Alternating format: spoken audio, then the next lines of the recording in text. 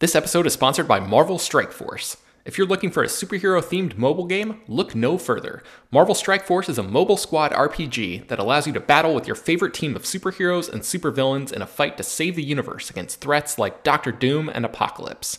Your goal is to power up your favorite characters to complete missions, unlock gear and other resources, and beat other players in PvP modes like Alliance War and Real-Time Arena. The game is currently celebrating its 6-year anniversary, and they're letting new users in on the celebration by providing free stuff, courtesy of our unique link in the show notes. The anniversary consists of weekly events and bonuses, and if you complete each event, you can receive special rewards and skins. Make sure to log in each day and each week to take advantage of all of the new characters that are being released specifically for this event. This will be Marvel Strike Force's most generous event to date, so don't miss out.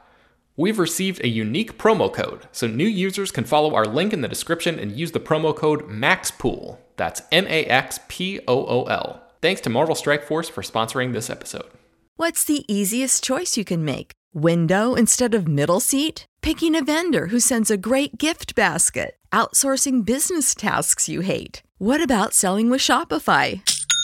Whether you're selling a little or a lot, Shopify helps you do your thing, however you cha-ching. Shopify is the global commerce platform that helps you sell at every stage of your business. From the launch your online shop stage to the first real-life store stage, all the way to the did we just hit 1 million orders stage. Shopify's there to help you grow. Whether you're selling scented soap or offering outdoor outfits, Shopify helps you sell. Wherever and whatever you're selling, Shopify's got you covered. Sign up for a $1 per month trial period at shopify.com/try. Go to shopify.com/try now to grow your business, no matter what stage you're in. Shopify.com/try.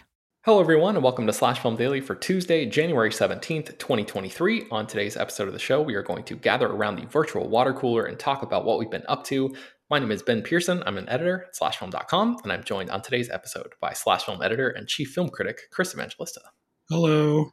All right, Chris, you and I are going to Park City, Utah for the Sundance Film Festival this week. I'm excited to see you in person. It's been since, Sundance 2020, I think, that we saw each other in person. So I'm excited about that. I'm not sure, because we're going to be at this festival, what our podcasting schedule is going to look like over the next couple weeks.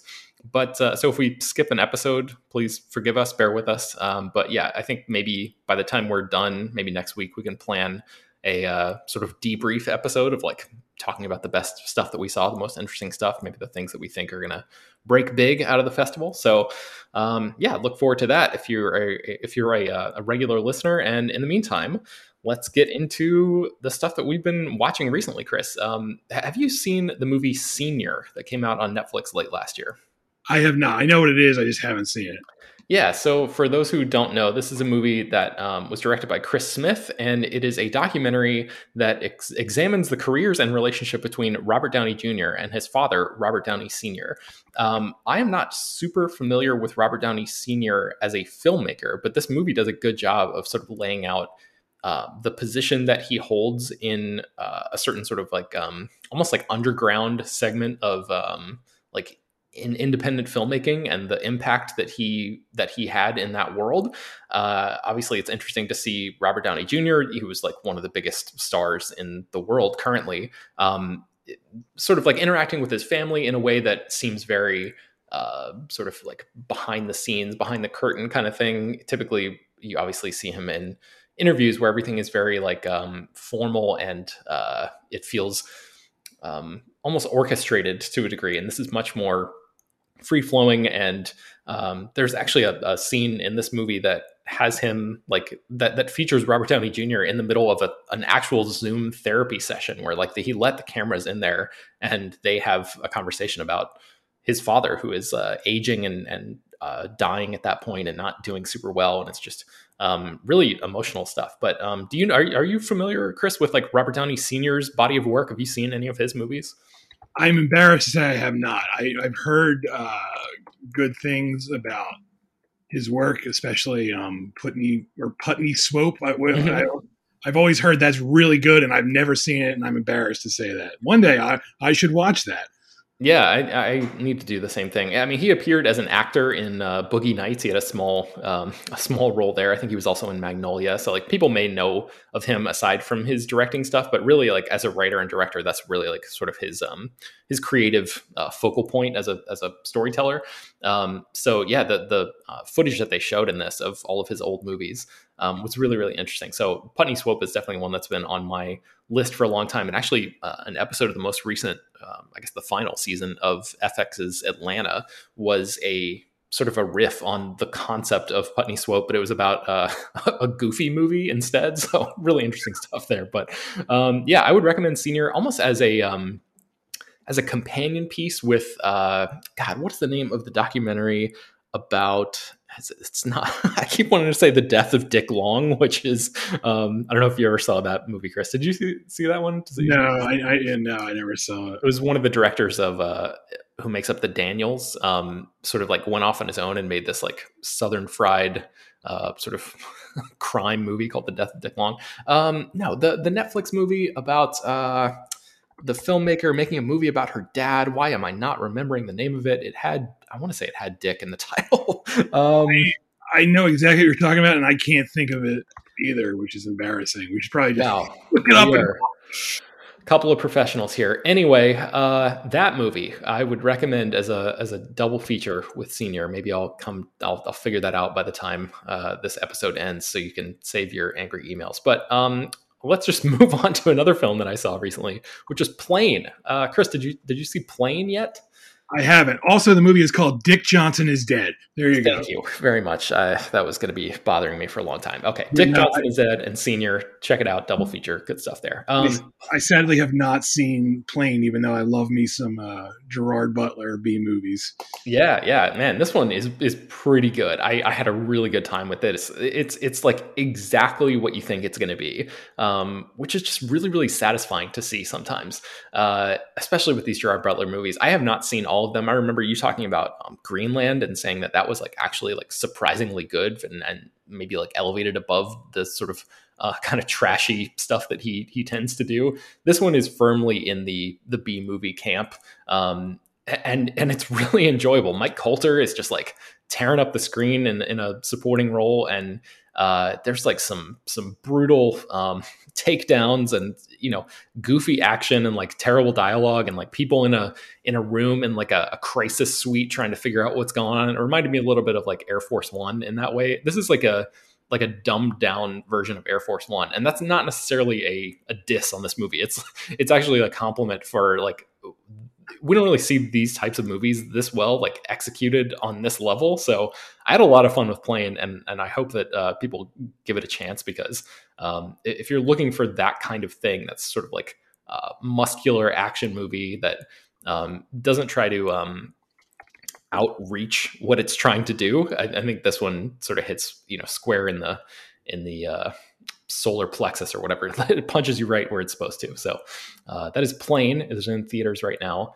And then I was hoping, Chris, we could have a conversation about Skinamarink, which you probably know much more about than I do because it's like the horror movie that is like taking over the internet and like it seems to be this big viral hit. So like, what do you've seen this movie as well? I had a chance to watch it last night. What do you make of Skinamarink, and like maybe could you set up like what it is and just for people who are completely unfamiliar? Right. So this is a very experimental movie, and it's got a lot of hype behind it. And I'm part of me worries that the hype is going to hurt it because people are going to go into it expecting, a traditional horror movie, and that's not what this is. But plot-wise, there's really not much of a plot, but it's basically set in this house in the 1990s, although the year really doesn't matter, but it's set in the 1990s. It's about two kids. They wake up one night and their father is gone. And also weird things begin happening. Like their toys move on their own and doors disappear. At one point, like the toilet disappears. And it's clear there's some sort of presence in the house. And it's very much a movie about like vibes more than like plot. It's more about like creating this atmosphere of dread and sort of like trying to recreate what it's like when you're a kid and you're alone in the house and it's dark and you like every little thing, you know, gives you the creeps. Mm-hmm. So it's kind of like going for that sort of vibe. And it's shot in this really, I want to say like strange way where the camera is almost always like pointed at the ceiling or it's pointed, for one thing, the camera's always low because it's supposed to represent like a child's point of view. So it's always low pointing up, but there's almost never anyone like actually in frame. You only see like bits and pieces of them. And so, like I said, it's not a traditional horror movie. So if you're going in expecting like, you know, Insidious, that's not what you're going to get here. And you're probably going to be like, what the hell am I watching?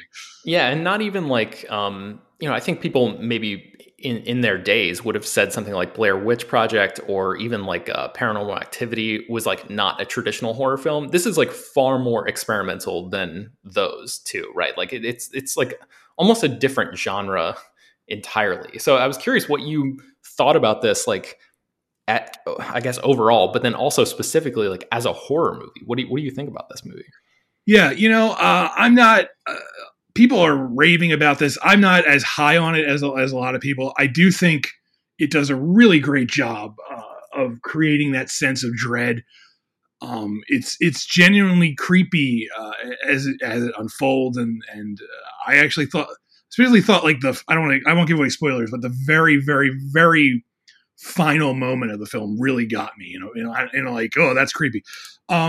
I think it's too long. I feel like this could have been like an hour and it would have been much better. It's like it clocks in at almost, I want to say it's almost a full 2 hours, which is like ridiculous for this sort of the way it's filmed.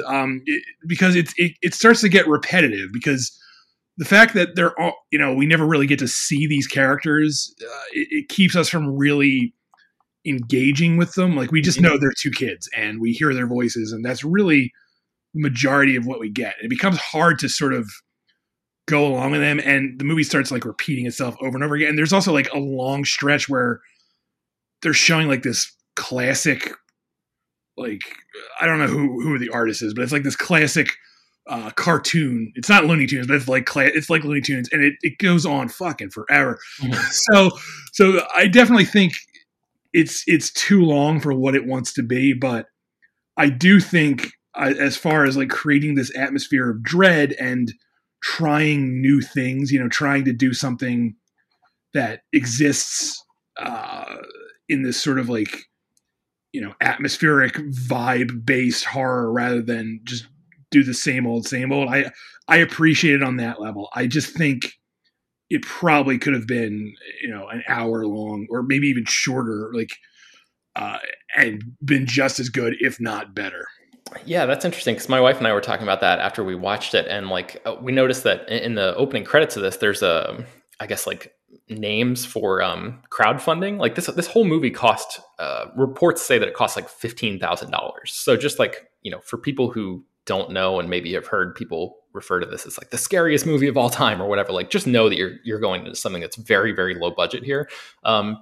But there was like a crowdfunding aspect in the opening credits. And afterwards, we were talking about the same thing. Like maybe we thought it might be more effective as a short. And I was wondering like, oh man, I bet the movie that you made that this filmmaker, what is his name? Kyle Edward Ball might have made for like a proof of concept thing for Kickstarter or wherever he raised money. Maybe that, which I presume would have been, you know, 5 minutes long or something, would have been the best way for him to get these ideas out there, because I feel like it could be a lot more effective in a really shorter form there. And I'm looking on the Wikipedia page right now, and it says his 2020 short film Heck was developed as a proof of concept for Skinamarink. So I have not seen Heck, the short film, but maybe if you saw Skinamarink and were looking for something more along those lines, maybe check out Heck. I'm not sure if that's streaming anywhere, but yeah, that idea of like this being shorter and maybe more effective that way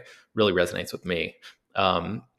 I don't know. There was something about that. I just found this movie really hard to connect to. And I think it's because of what you said, where like you never really get to know any of the characters. You just kind of hear their voices. And it sort of seems like because the whole movie is just these two kids in this house, there's like an inherent thing of like kids in peril. And like, of course you want them to be okay, but you never really get a sense of their personalities or really anything. It's so vibey, like you said, that I kind of had trouble grasping onto it. I guess the point of that would be they want it to be so vague that you, the viewer, are able to like put yourself and your own experiences onto these characters and sort of like throw your mind back to when you were a kid and like the scary corners of the house when everything is dark and your parents aren't around and all of that. And I do think there is like something to be said for the effectiveness of that. But I found myself not super scared by this movie, even though a lot of our colleagues on Slash Film are talking about like how just like, terrified, like to the bone this movie made them. And I'm just wondering, Chris, you watch like, I told my wife, I was like, I wonder if Chris was scared by this because he watches a lot of like depraved shit. Like, he watches crazy horror movies all the time. So were you scared by this? Was this movie like effective in that way that you mentioned the last shot kind of like got under your skin a little bit, but would you say that this was a movie that like got to you? Yeah, I wouldn't say it scared me, and that's not me being like, I'm too tough to be scared. It's just, It didn't really scare me. It definitely gave me the creeps at times, and it's got that creepy vibe to it. It didn't right away. As I was watching it, I admit, like, as it started, I was like, oh man, is the whole movie going to be like this? And the answer is yes, but eventually I got used to it. But it starts off, it's not shy at dropping you right into its format, and so you're sort of like thrown into the deep end right at the beginning, and you're either going to be on board with it or not. And eventually I got on board with it, and it did start to really creep me out a little bit. But like I said, like the fact that it's just a little too long and repetitive, like wears down the creepiness in my mind, because at some point I stopped being creeped out and started being like, man, this is going on a long time. And, I keep hammering this home, but I definitely feel like if it were shorter, that wouldn't happen. I would just be focused on the creepiness. And instead I'm just like, man, pick up the pace a little bit here. Skin him. Yeah. Yeah. I feel that too. When I read the book House of Leaves, I guess that was a year plus ago at this point, I talked about it a little bit on the podcast, and there's I guess a subplot of that book where basically like a sort of dark space opens up in this family's home, and the characters like go in there and explore it, and it just becomes this massive, like all enveloping, almost like another world that doesn't really make sense physically it's like bigger than the room that the opening is in. It just sort of like becomes this like place of existential dread and like almost this Lovecraftian, what I imagine a Lovecraftian kind of netherworld space would be like. And it's all dark, and there's like animal noises and like just crazy stuff happening in there. And you don't really, there's just that idea and that imagery sort of taps into like the pit of your stomach and this like almost primal fear that we have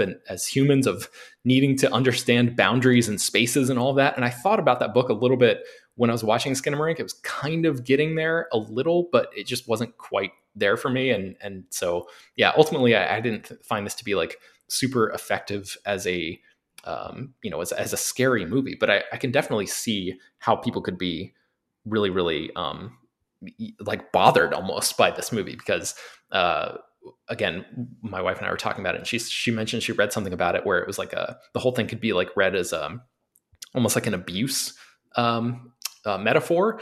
And I hadn't thought about that, and the idea of like these kids being trapped in this house and like their parents and not really knowing what's real and what's not, and like the doors and windows being gone, and there's no way out, and like you're really young and you don't have enough wherewithal to be able to like fight back or do anything. And that sort of enriched my reading of the movie a little bit. And I was curious, Chris, if you came away with it with any sort of like metaphorical read at all. Do you think this is like a statement about something, or do you think it's just almost more of a formal experiment than sort of like some sort of sneaky artistic statement about something?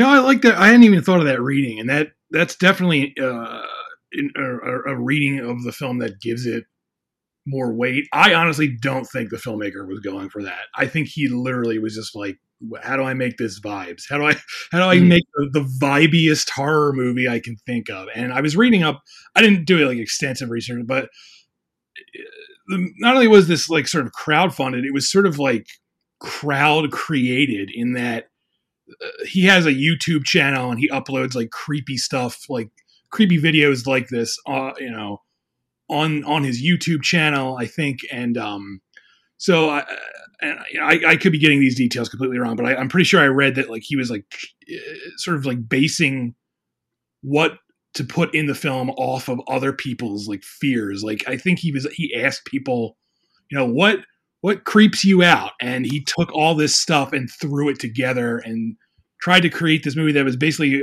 on this sort of like base, almost primal level. Yeah, that's a fascinating way to make a movie. I don't know if I've ever heard of a sort of like crowdfunded your fears. Let me make something that directly addresses those as a concept. That's interesting.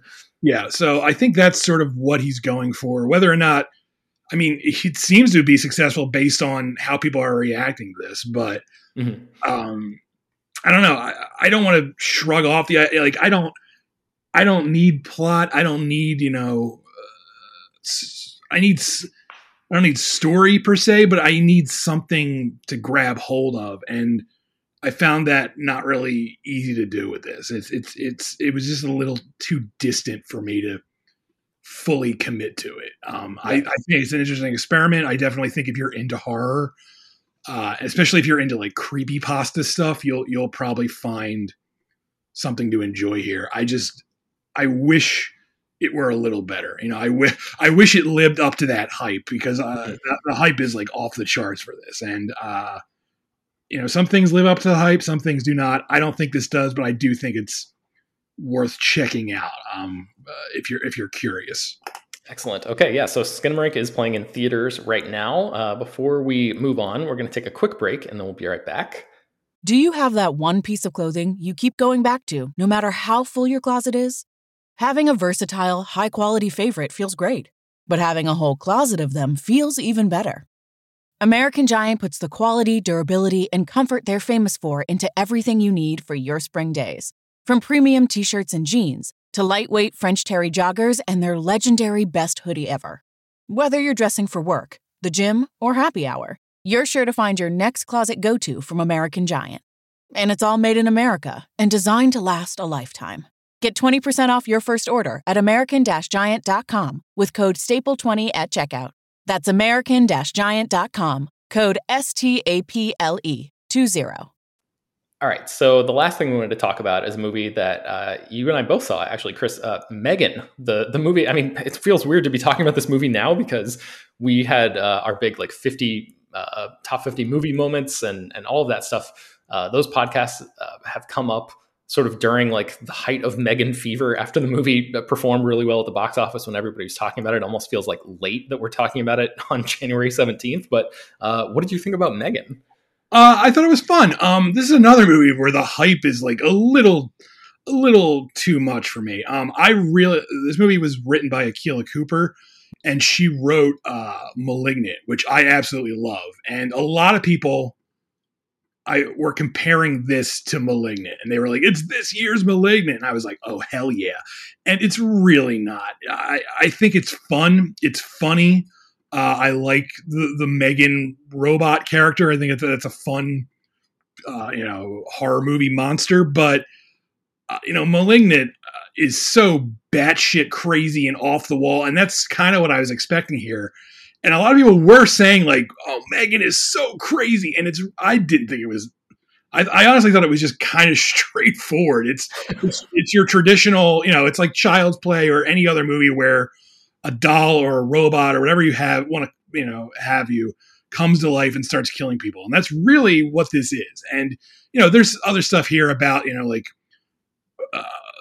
the horrors of homeschooling and parent being a parent in this digital age, and Mhm. all that stuff is baked into the narrative, and that's fine. But I kind of wanted, based on how people were reacting to this, because I didn't see this until after it had been out for a few weeks. Based on how people were reacting to it, I was expecting like Malignant, something like crazy and over the top, and sort of a movie where you're just like, what a crazy movie. And I never once felt like that during this movie. I was just like, this is fine. So yeah, that's how I felt about Megan. Yeah, I'm kind of right there with you. Again, I feel like this is, like you said, relatively straightforward. It does exactly, it reminds me of Plane a little bit. It does exactly what it sets out to do. And I think it does it in an entertaining way. It's just like a really solid B movie that kind of has fun, and it knows like where to be ridiculous and sort of, I think that's the thing, right? Like this movie's idea of ridiculous scenes, or like sort of tongue-in-cheek scenes, or whatever you want to call it, just don't really touch the I don't know, the jail riot in Malignant, for example. Like, where it sort of takes it to that next level. There's nothing in Megan for me that really took it to like, oh man, like that scene was incredible. It all feels like relatively even keeled for like what you would expect from a movie like this, which is perfectly entertaining and like totally fine. But there just wasn't anything here that like made me even like the dance sequence, which was in the trailer, and that just kind of like happens in the movie, and there's not much more to it than what you see in the trailer, honestly. And like some of the kills and stuff, I wish that they were maybe a little bit more.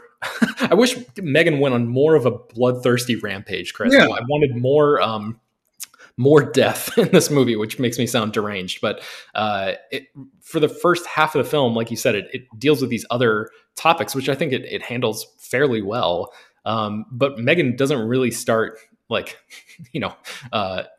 getting people like going wild really until like the last third of the movie, it seems like. And then at that point, there's not that much time for her to go on like a huge killing spree or anything, which in a movie like this, like watching a character like that go on a killing spree is fun. That's part of the fun. So there was some creative stuff in here, like one of the things that I think you see in one of the trailers. So hopefully this isn't spoiling it for people who haven't gotten a chance to see it yet. But like she kills like a neighbor with a like a pressure washer thing that shoots like chemicals out, and like I thought that was like a nice touch. But I wanted more stuff like that.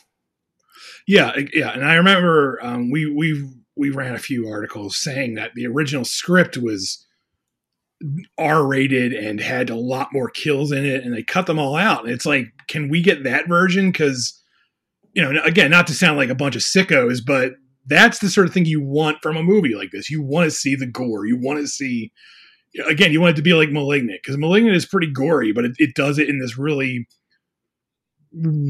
almost silly, over the top way. And that, again, that's what I thought I was getting here. And I just wish, apparently they are going to release like an R-rated cut, but I imagine it's going to be like not that 10, different. Yeah, it's going to be like 10 extra seconds of blood or something, because it's like, they didn't like, because I remember reading they didn't shoot it as that R-rated. They cut a lot of the stuff before they even started shooting it. And so I don't know. Again, I don't want to give the impression that I think this is a bad movie. I think it's fun. I just am a little surprised at how much hype there is around this thing. And I sort of get it, because people like Megan. They like that little sassy robot. But I definitely feel like the people being like, this is so fucking crazy, are, need to watch more movies maybe, because this is, I would say this doesn't even come close. This isn't even in the neighborhood of crazy. It's just a straightforward horror comedy, and that's fine. There's nothing wrong with that.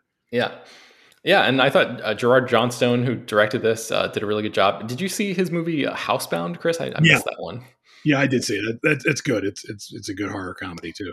Does this feel like a natural progression from the director who made Housebound, or does it feel like a totally different type of thing? It's kind of different, because Housebound is a little more, I want to say, like intimate in a way, because it mostly takes place in like one space, but it does feel a little different. But it's interesting that I think this is well made. So I'm definitely interested in more from that filmmaker. Okay, so now we're going to spoil Megan. So if you haven't seen it, you can go ahead and turn the episode off now. But at the very end of the movie, Chris, Megan appears to be defeated, and then the I forget the name of the AI that It's like, sort of operates in Gemma's house, but it like comes alive and turns to watch them. The camera sort of like turns at it's the very last shot of the movie, and it sort of implies that Megan has I don't know, maybe uploaded her consciousness to this other AI thing. What do you think about that ending, and what do you think about like the potential of a Megan sequel? Because that seems to be like all that people are talking about right now. It's like, oh man, I can't wait until Megan 2, and it seems like a sequel is in development. And like, what would you want to see in another Megan movie that maybe got it to that level that you were hoping for from this one? I mean, give me more violence. For one thing, give Megan her body back. I don't want like AI Megan, where it's like you don't see her. Like, that's boring. She needs a new body. And it just needs to lean more into the craziness. I want more craziness. I want Megan to go crazy. Give me more crazy Megan. Don't hold back. And I think we'll be where we need to be. Would it make sense for there to be a Megan Malignant crossover movie? I don't know if it would make sense, but I would watch that. So okay. I'm all for it. Well, yeah, there was only one question that I could end on, and it had to be that one. So I think that's going to bring us to the end of the show. I'm not sure. It's weird, Chris, because The Last of Us just came out on HBO this past Sunday, but yesterday was a holiday, and maybe yesterday we would have done like a big sort of recap episode, but then Peter's traveling, and I'm not sure, and like Sundance is happening, and I don't want to give listeners the impression that we don't care about The Last of Us, because I watched the first 4 episodes and think the show is really, really good, and I would love to talk about it week to week, but I'm just not sure if it's going to happen because of our schedules. Have you seen any of The Last of Us yet? No, I haven't. I never. Everything I read says it's like it's really depressing, and I'm just not in the right headspace for that right now. I don't really want to watch something that's like uber fucking depressing, so I'm holding off on checking it out. Yeah, there's some good stuff in there. I think the 3rd episode is the least depressing of the bunch, but yeah, I can totally understand that headspace. Anyway, this is just a long way of me saying like we really like The Last of Us, and I'm sure people would email and say like, hey, why aren't you guys talking about the show? I guess that's the reason. Like, I don't really know what the scheduling is going to look like. There's a chance in the future that we might be able to do like a roundup talk about the first 4 episodes and then catch up or something if our schedules align. But just take this as a recommendation to check it out if you're in the right headspace for it. And yeah, I think that's going to bring us to the end of today's show. So you can find more about all the stories that were mentioned on today's show at slashfilm.com and linked inside the show notes for this episode. Slash Film Daily is published every weekday, bringing the most exciting news from the world of movies and TV, as well as deeper dives into the great features you can find on the site. You can subscribe to the show on Apple, Google, Overcast, Spotify, all the popular podcast apps. Please subscribe to our newsletter. There's a link for that in the show notes. Send your feedback, questions, comments, concerns, and mailbag topics to us at peter@slashfilm.com. Please leave your name and general geographic location in case we mention your email on the air. Don't forget to rate and review the show on Apple Podcasts. Tell your friends, spread the word. Thanks for listening, and we will talk to you tomorrow.